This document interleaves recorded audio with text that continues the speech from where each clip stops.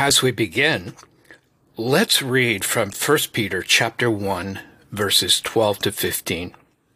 1 Peter 1, verse 12.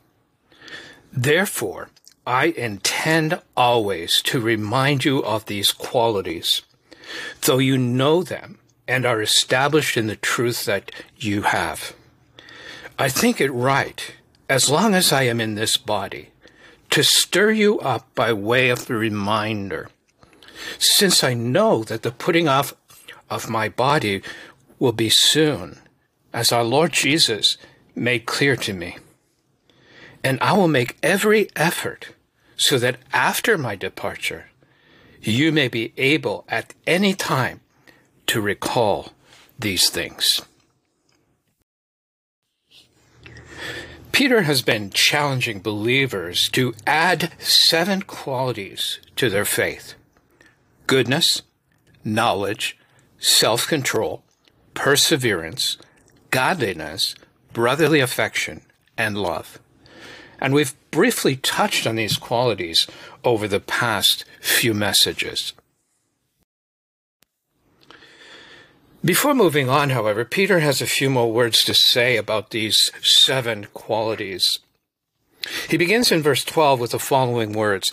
Therefore, he said, I intend always to remind you of these qualities. It was the apostle's intention that he keep these qualities before the minds of these believers. Now, notice particularly that he was going to do so despite 2 characteristics already in these believers. Look at what he says in verse 12. So you know them and are established in the truth that you have.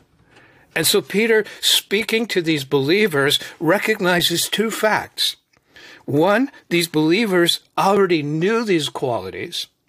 And 2, they were established in the truth. Now, does it surprise you that Peter wanted to always remind believers of these 7 qualities they were to add to their faith? Why would Peter keep on reminding them when they already knew these qualities and were established in the truth? Well, could it be that Peter knew the weakness of the flesh? He had made bold claims himself that he could not keep. He had denied Jesus Christ 3 times. He had abandoned him and run away when the soldiers came after him in the garden. The fact of the matter is that I can guarantee you that not one of us will ever cease to need a reminder to cultivate these qualities in our lives, no matter how long we have been with the Lord.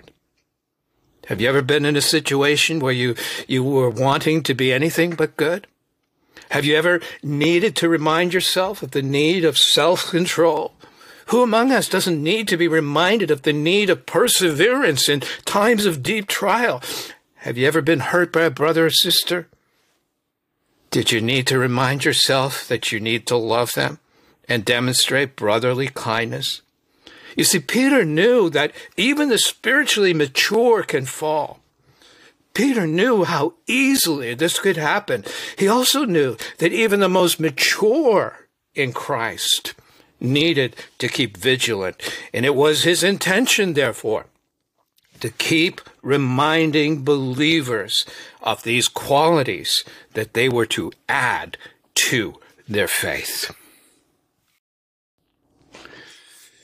Now, notice something else about Peter's intention here in verse 13, to remind these believers always.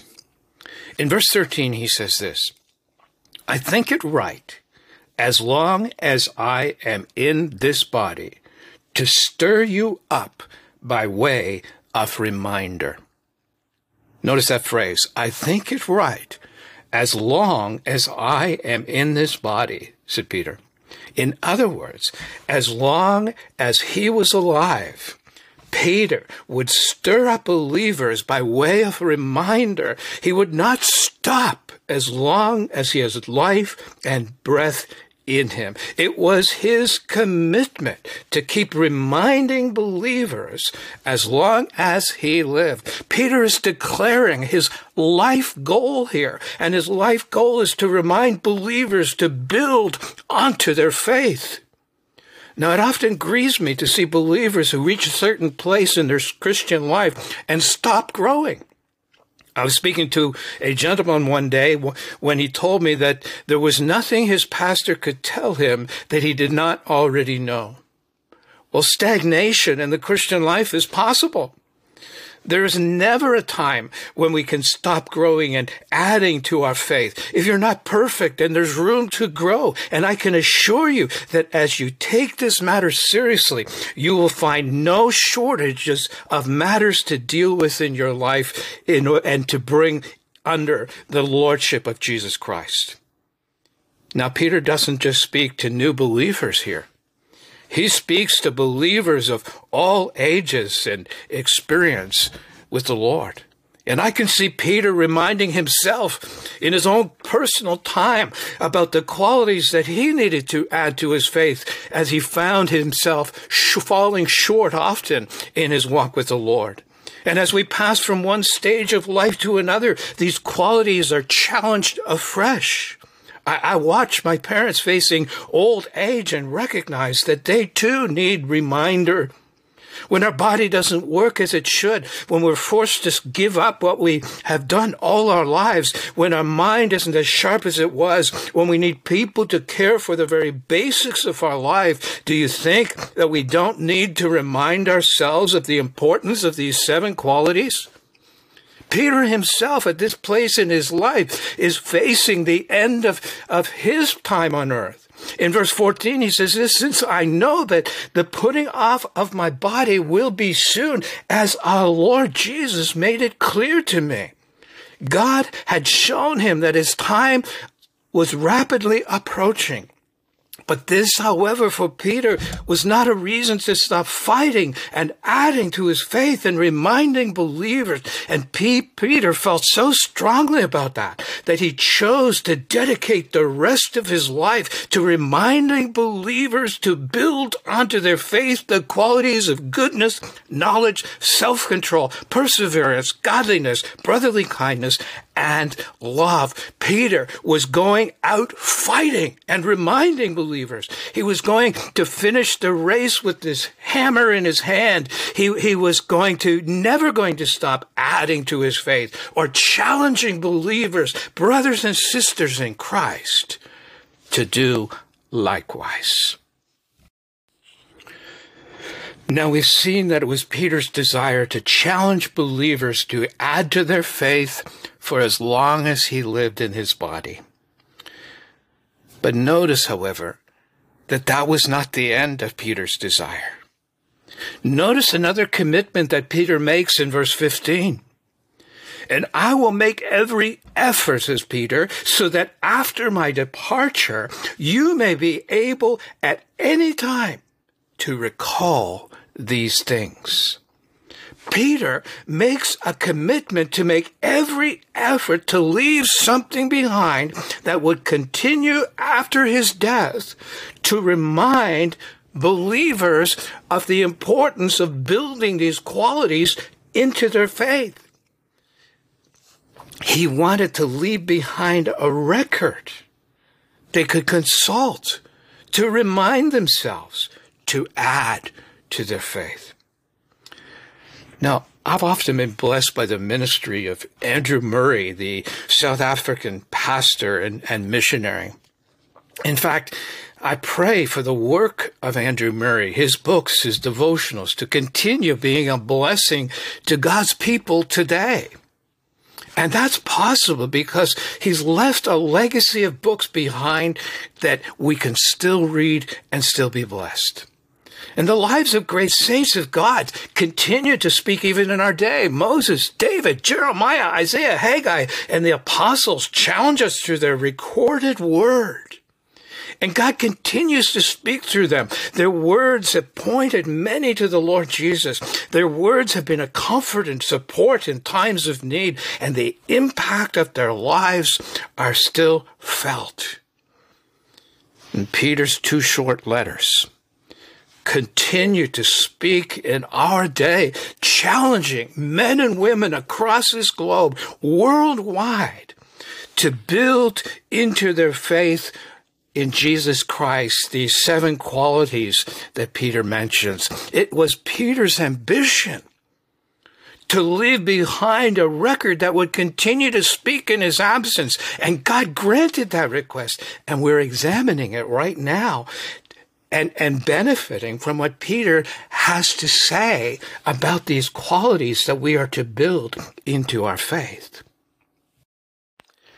Now, before we complete this message, let's just take a moment to reflect more deeply on Peter's words here in verse 15 when he says, I will make every effort so that after my departure, you may be able at any time to recall these things. Notice what he says first.